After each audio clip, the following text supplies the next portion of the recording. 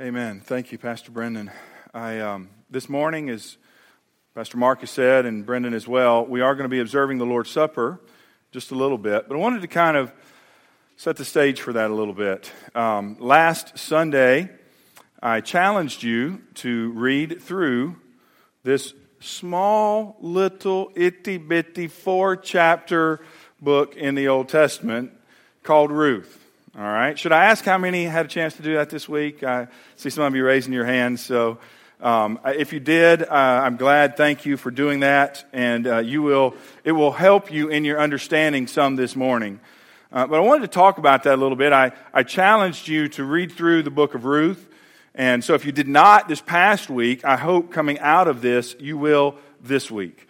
It's a beautiful story that nowhere in those 4 chapters mentions the name of Jesus. Okay, it's in the Old Testament. You say, why would it, and so forth? Well, the Lord Jesus is not mentioned, yet He is so clearly there. And so I asked you to read that with the question in mind: how do we see Jesus in this little 4-chapter book in the Old Testament? The story revolves and begins and centers around a couple by the name of Naomi, and her husband's name was Elimelech.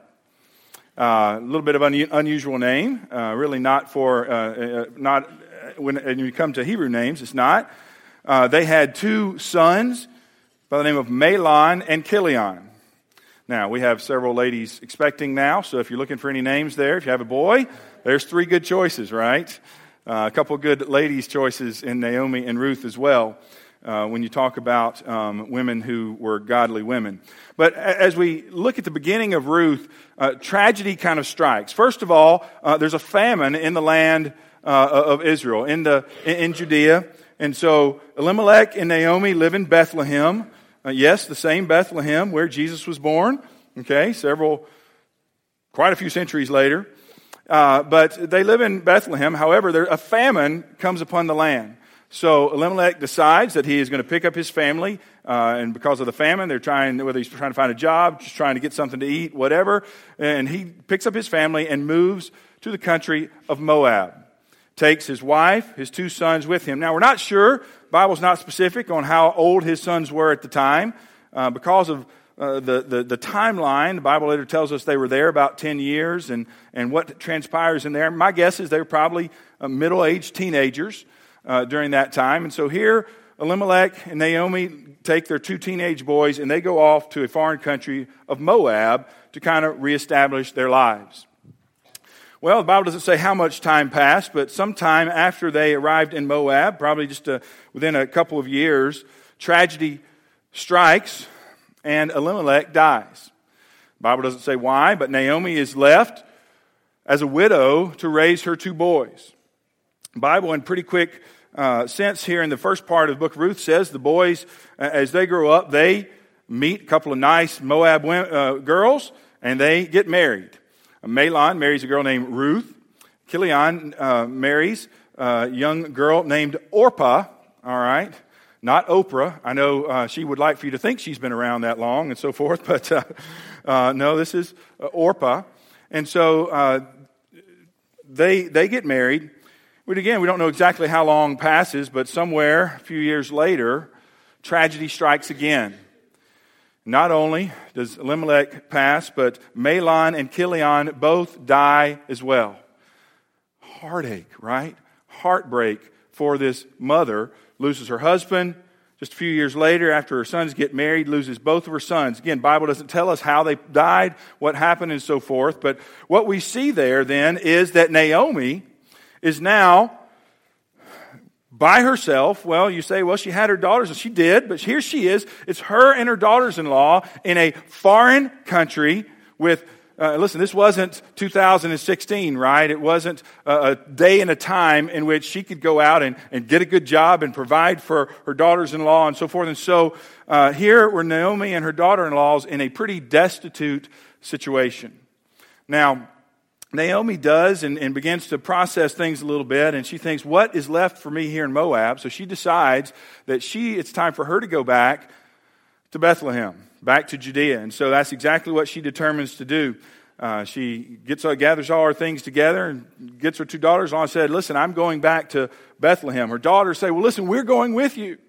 As they get everything ready to go and they start going, Naomi then begins to plead with her daughters-in-law and says, listen, girls, there is nothing for you with me. There's nothing for you back in Bethlehem. There was something known as a provision in the Hebrew law known as levirate marriage. It sounds a little bit weird for us, okay? But for them, it was that if there was a widow, someone died, the next brother would step in and marry that widow and then provide children for his older brother, and they would then become husband and wife. Well, Naomi says, listen, I don't have any more sons. I don't even have a husband. Listen, even if I had a son today, she says, and you were to wait for him 20 years, would you really do that? And so Naomi just kind of logically goes through this with Orpah and Ruth and says, listen, girls, there's nothing for you with me. Go back to your mothers. Go back to your home and be there with them and find you a nice husband and raise you a nice family there back in Moab where you are from. Both the girls, and the interesting thing is here that evidently both of these girls had become really close to their mother-in-law really fast, which I believe probably indicates what a high character woman Naomi was, and what a sweet lady she most likely was. And so both of them cling to her and say, "No, we don't want to go back. We want to be with you." She urges them again, "Go back to your families. Go back. There's nothing with you, nothing for you with me. Just go back to your families." And finally, eventually, Orpah hugs and kisses her mother, and evidently she kind of sees Naomi's point and says, "Okay, understand." And she goes back to her family, and we really don't hear anything else about Orpah. And however, Ruth can't do it. You know, I don't know what went through the heart of Ruth at that time, but I believe she and her mother-in-law had a strong connection. What we also learn as we progress through the story and then later on from Scripture is Ruth also at somewhere along the line had been converted, had become a follower of the God of Israel. I want you to listen. I want you to look in Ruth chapter 1, verse 16. This is a couple of verses here that's a beautiful, beautiful poem. It's a beautiful statement, proclamation of loyalty and faith. And it is it's actually a couple of verses that my wife's not in here to correct me, my mother-in-law is, but we had this on I think it was on our wedding. We just had a wedding here yesterday, but we had this on our wedding 20 years ago, almost 21 years ago, when Laura and I got married, on our wedding insert. What do we call that thing? Yeah, whatever it is. Anyway. But here's what it says. Look at Ruth chapter 1, verse 16. It says this. Ruth says to Naomi, "Entreat me not to leave you. Urge me not to leave you. Don't tell me to go back. Don't do it. Don't urge me not to leave you or to turn back from following after you. For wherever you go, I will go. Wherever you lodge, I will lodge. Your people shall be my people, and your God, my God. Where you die, I will die, and there will I be buried. The Lord do so to me, and more also, if anything but death parts you and me." What a proclamation of loyalty, amen, to her mother-in-law. What a proclamation of faith to this God of Israel. She turned her back on the gods of Moab and said, "Listen, I'm going to put my trust, Naomi, with you and with your God." Amen, right? Friends, I want to just take a moment here to just say this. Naomi and Ruth's situation was pretty destitute. They were looking really, very realistically at a life, of the rest of their lives of poverty and of just having to scrounge and live off of whatever they could find. And at this point, this was a big step for Ruth to say, "I'm going to go, and I'm going to take care of you, mother-in-law. I'm going to be there with you, and we're going to do this together." Friends, no matter what situation you're in, no matter how destitute the situation may be, there is always hope in the Lord. Amen? there is always hope. And here's the deal. You say, Pastor, I can't see it. Guess what? That's okay. That's faith. Okay? Faith is believing what we cannot see. And believing that if I walk with God, it is better than if I don't. Amen?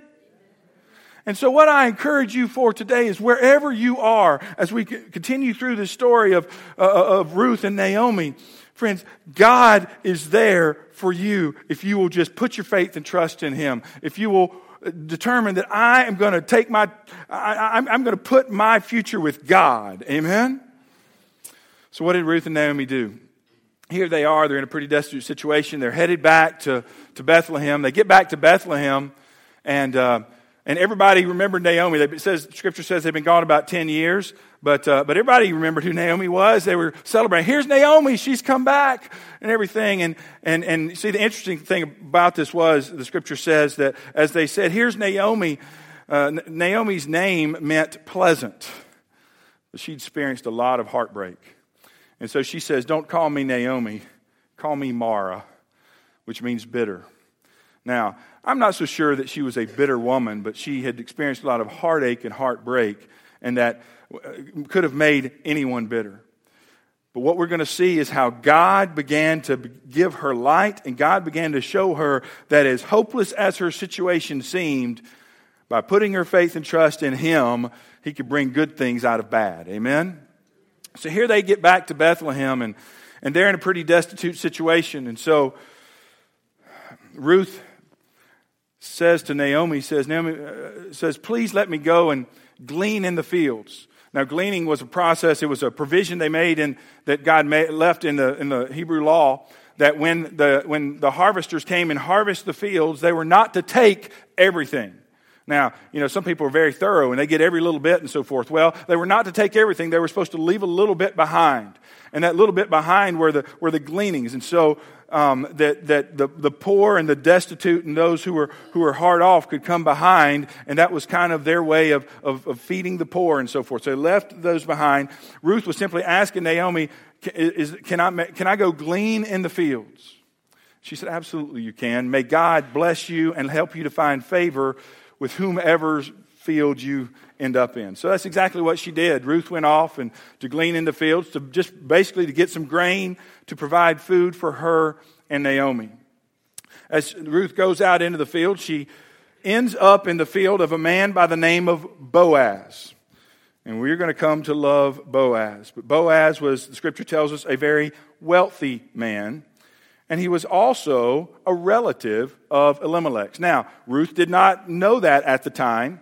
So Ruth ends up in Boaz's field. She asks his servants if she can glean in the field, and they say absolutely. Wasn't too long, a little bit later in the day, Boaz comes out to the field. He says to his servants, who's the young lady gleaning out in the field? And they say, well, that is Ruth. She's the young Moabitess woman that came back from Moab with Naomi. And so the Scripture tells us that Boaz had heard about Ruth and Naomi. Obviously, he knew Naomi, but he had heard about Ruth. And so he calls her over and has a conversation with her. And she says, please allow me to glean in your field. He says, absolutely. In fact, don't go glean in any other field, but you glean in my field, and you stay in that all the way through the harvest. You come and you take what you want. In fact, later on, he tells his harvesters to not only let her glean in the field, but to let a little extra fall for her, to allow her to even glean among the grain. I think we see here in Boaz a man of high character, a man of faith, a man who loved the Lord and who wanted to do what was right. And that shows forth in our text. So Boaz then invites Ruth to come in with all of them for the noontime meal, and she eats, and they give her bread and vinegar, and in fact allow her to take some back to Naomi as well. And after lunch she goes back out in the field, she gleans. In fact, she gleans so much that day, she brings back to Naomi at the end of the day a whole ephah of barley. And I don't know exactly how much an ephah was, but Scripture gives us that Naomi was very well pleased when Ruth got home that night and showed her. In fact, so much so that she said, whose field did you glean in today? Who showed you favor to let you glean in their field that you could gather this much? She said, well, it was a man by the name of Boaz. And I don't know, Scripture doesn't say this, but I kind of get the feeling that when Ruth mentions Boaz's names, Naomi's eyes light up.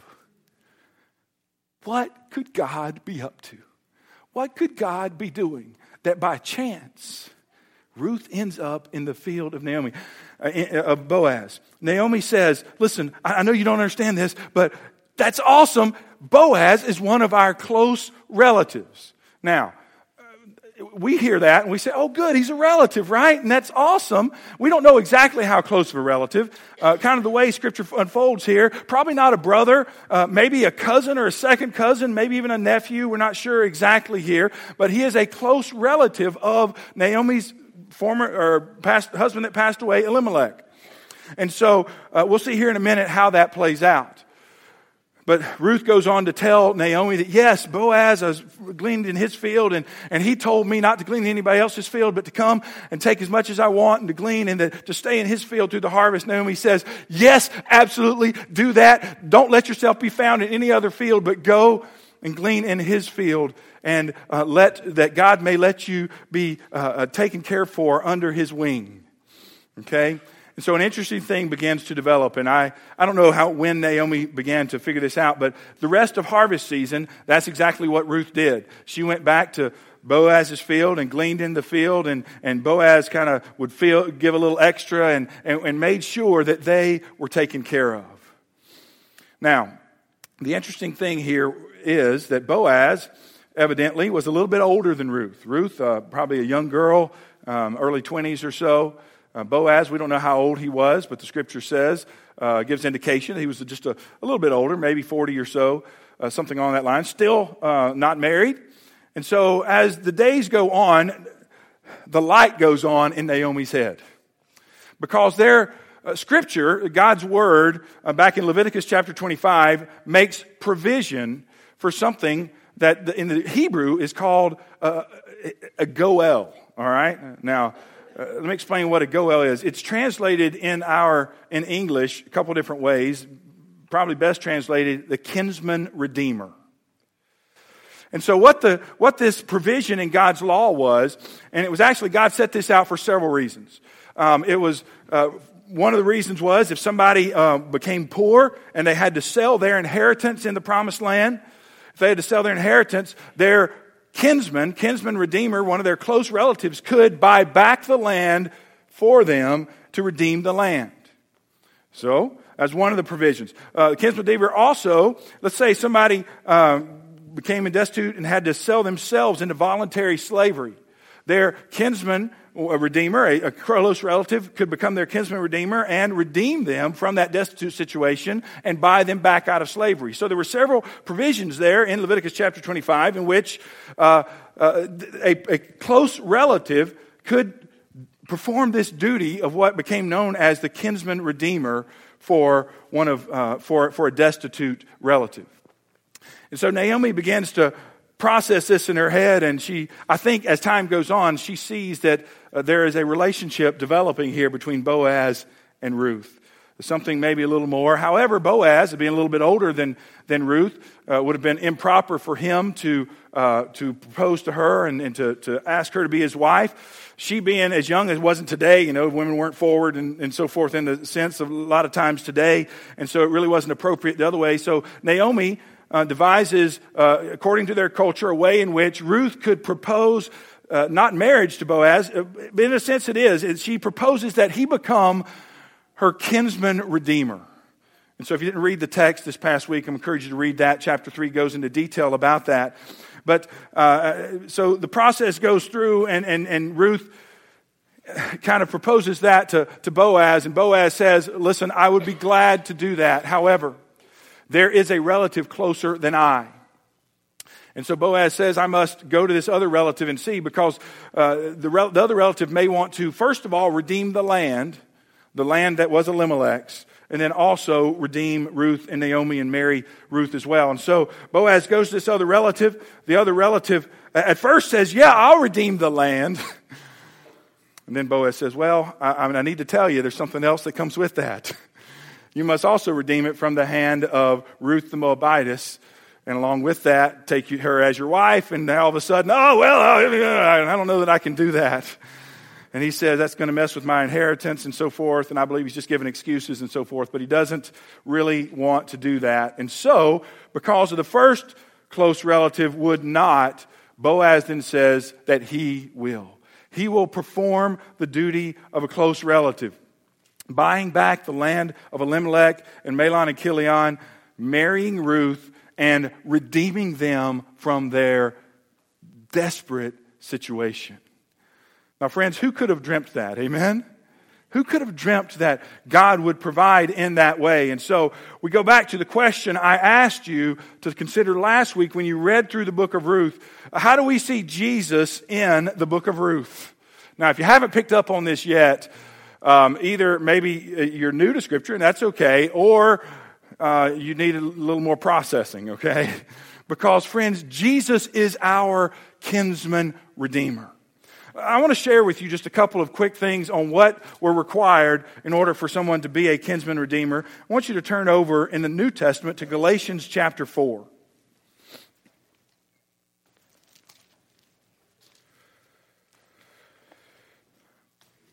The first requirement for someone to be able to be the kinsman redeemer and redeem and to rescue someone out of that desperate situation was that they had to be a close relative. That's why Naomi got excited when she realized that God had placed Ruth in the field of Boaz. Again, we don't know how close a relative he was, but he was close enough to qualify that he would be a close relative. I want you to look at Galatians chapter 4, verse 4, what it says about our Lord Jesus Christ. It says, "But when the fullness of the time had come, God sent forth His Son, born of a woman." Why is that important? He became human. He became one of us. He became one of our kinsmen, born under the law to redeem those who were under the law, that we might receive the adoption as sons. Friends, just as Boaz became Ruth's kinsman redeemer and was able to do that, redeem Ruth and Naomi as well and the land because he was a close relative, Jesus became one of us so that he could die for us on the cross. How glorious is that? Amen?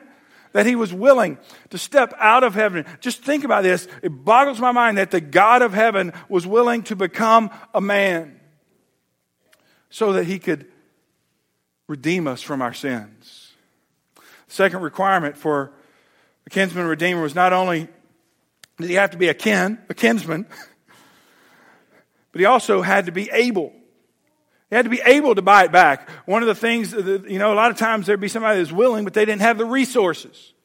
Boaz had the resources. He was a wealthy man. He was able to purchase the land from Naomi and Mahlon and Chilion. And he was also able to bring Ruth and Naomi under his wing and to care for them and to take care of them. Friends, just like Boaz, Jesus Christ is able, more than sufficient to cover all our sins. Amen? You see, he not only became human, but he lived a sinless life. He perfectly fulfilled the righteous requirements of the law. We talk about that we're all sinners and we all fall short of God's glory. You see, there are two ways for you to be saved. Some of you look at me funny, right? I think I'm about to speak heresy. Some of you may say I do. Here's the first way. If you never, ever, ever, ever, ever in your whole life sin, you can be saved. By that way. Now, if we're going to be realistic about it, we've all sinned. Amen? So we can cross that out. However, Jesus never sinned. So he didn't have to have a redeemer. He could offer himself as our redeemer because he perfectly fulfilled the righteous requirements of the law. Therefore, he can stand before God, the Father, and he has the right to offer himself in our place. He has that ability, amen? And that's what he's done for us. He is not only our close relative, he has offered himself as a sacrifice for our sins. The third requirement for someone to be a kinsman redeemer, not only do they have to be a close relative, not only did they have to have the means or the ability to redeem, but they had to be willing. They had to be willing. I think it's very interesting. Sometimes you wonder why the Bible throws things in there and tells us things. I think it's very interesting that Boaz, when Ruth, it comes to his attention that he could be and the kinsman redeemer, that Boaz says, there is a relative closer than I. I think that's interesting. Why do you think God put that in the Scriptures? Why do you think that's in there, and that even their little interaction, they're going back and forth, that he ends up not being willing to redeem Ruth? Friends, because it takes a willingness. Jesus was willing to step out of heaven. He was willing to come and be a human being. Now, I know we don't know anything different than that. Amen? But I know I was talking with several of you this morning. The longer we live, the more we realize that these bodies break down, of the different mess we have to deal with as we go through life, whether it's disease or death of a loved one or heartache or heartbreak and all those things, friends. Jesus was willing to put on humanity and be willing to go through and be human, be willing to be tempted just as we are, yet without sin. And he was willing to do that for us. He was willing to go to the cross, to suffer, to be mocked, to be spat upon, to be ridiculed, to have a crown of thorns placed on his head, to be beaten with a whip and all those things, friends. And so Jesus was not only a close relative, he was not only able to save us from our sins, he was willing to be that kinsman redeemer, one who would redeem us from our sins and bring us back into a right relationship with God. I don't know about you, but I think that's one of the most beautiful stories in all of Scripture. It's also, I believe, kind of an added bonus, extra interesting. As we go on, you read the very last part of the book of Ruth, and you find out that Boaz and Ruth had a son. Their son's name was Obed. Obed had a son. His name was Jesse. Jesse had a son. His name was David. Yes, King David. Jesus was of the house and lineage of David. So here, Boaz and Ruth go on to become the great-grandparents of King David.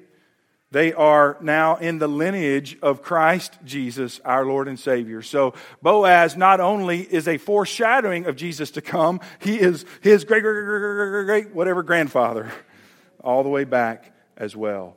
What a glorious God we have. Amen? It shows you, we talk about often how the Scriptures scream the name of Jesus and the redemption that God offers through Him all the way from Genesis to Revelation. I hope the kind of just a survey of the book of Ruth this morning, this past week, has given you a bigger glimpse of that, of what God has done for you. You see, ever since Adam and Eve sinned, we've been separated from God by our sin. We've needed someone to save us, someone to redeem us from the sinful situation we're in. Jesus was willing to be our kinsman redeemer.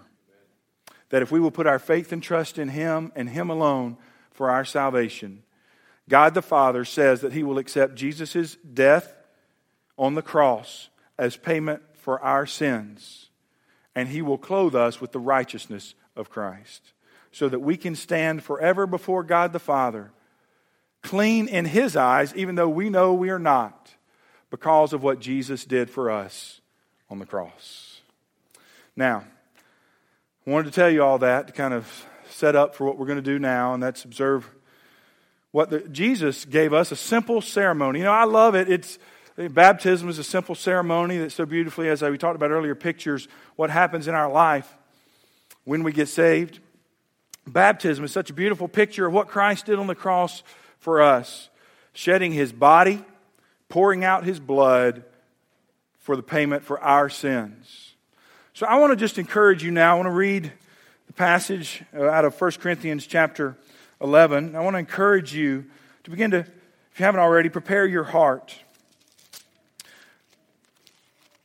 to just remember and to reflect on what God has done for you, what Christ has done for you on the cross.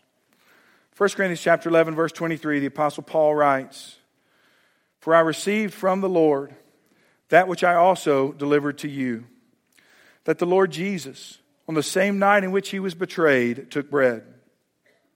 And when he'd given thanks, he broke it and said, 'Take, eat. This is my body, which is broken for you. Do this in remembrance of me.' In the same manner, he also took the cup after supper, saying, 'This cup is the new covenant in my blood. This do as often as you drink it in remembrance of me. For as often as you eat this bread and drink this cup, you proclaim the Lord's death till he comes.'" We're going to do things a little bit different this morning. And so here in a few minutes, when we pass out the bread and the juice, we're going to pass both of those out. And I want you to just hold on to those, and then we'll partake of those together. But before our men come forward this morning, I want to just take a few moments for you to respond to God. I don't know what God's been speaking to you about this morning, but before we come to the Lord's table, the Bible tells us to examine ourselves. First of all, to see whether we are of the faith. And so if you come this morning, I want to invite you. Maybe you've never put your faith and trust in Jesus Christ as your Lord and Savior. If you haven't, I want to invite you right now to just simply invite Him into your life. Tell Him you're willing to turn from your sin and doing life your way. And you want to put your faith and trust in Him and Him alone for your salvation. I don't know of any better time to do that than right now as we get ready to celebrate what He has done for us. But maybe you are a believer. The Bible says we need to check our hearts before we come to the Lord's table. We need to make sure there's no unconfessed sin in our life. You say, Pastor, what do I do if God brings things to mind? Here's what I want you to just pray. Here in a moment, we're going to have a moment of silence. I want you to just pray, "Lord, search me. Show me if there's anything in my life that shouldn't be there." Friends, and as God brings those things to mind, I want you to just acknowledge that whatever He brings to your mind, "Yeah, Lord, you're right. That's sin. I need to get it out of my life. Would you forgive me from that? I turn from that now." And whatever it is, as God brings those things to mind, I just want you to cleanse your heart, your mind, confess that sin to Him. Maybe there's somebody in your life that you need to forgive. The Bible tells us that before we come to the Lord's table, we need to not have unforgiveness in our heart. We need to forgive our brothers, sisters who have wronged us. Doesn't matter whether they've asked you for forgiveness or not. You release that. You say, "Lord, I forgive them." Whatever it is, friends, I want to just invite you right now, just bow your heads, close your eyes. Just do business with God. Then as we celebrate what He's done for us, we'll ask our men just in a couple minutes to come on forward.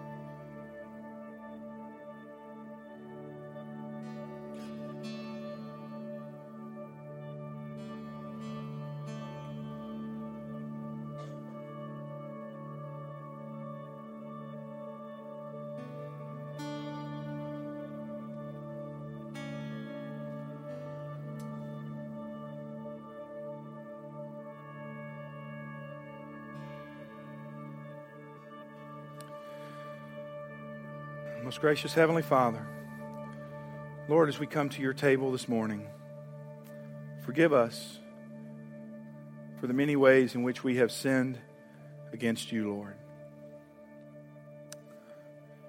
Lord, we are grateful for what you've done for us. Lord, continue to do your work in our hearts and in our lives this morning as we remember you and your precious love for us. It's in your name we pray. Amen.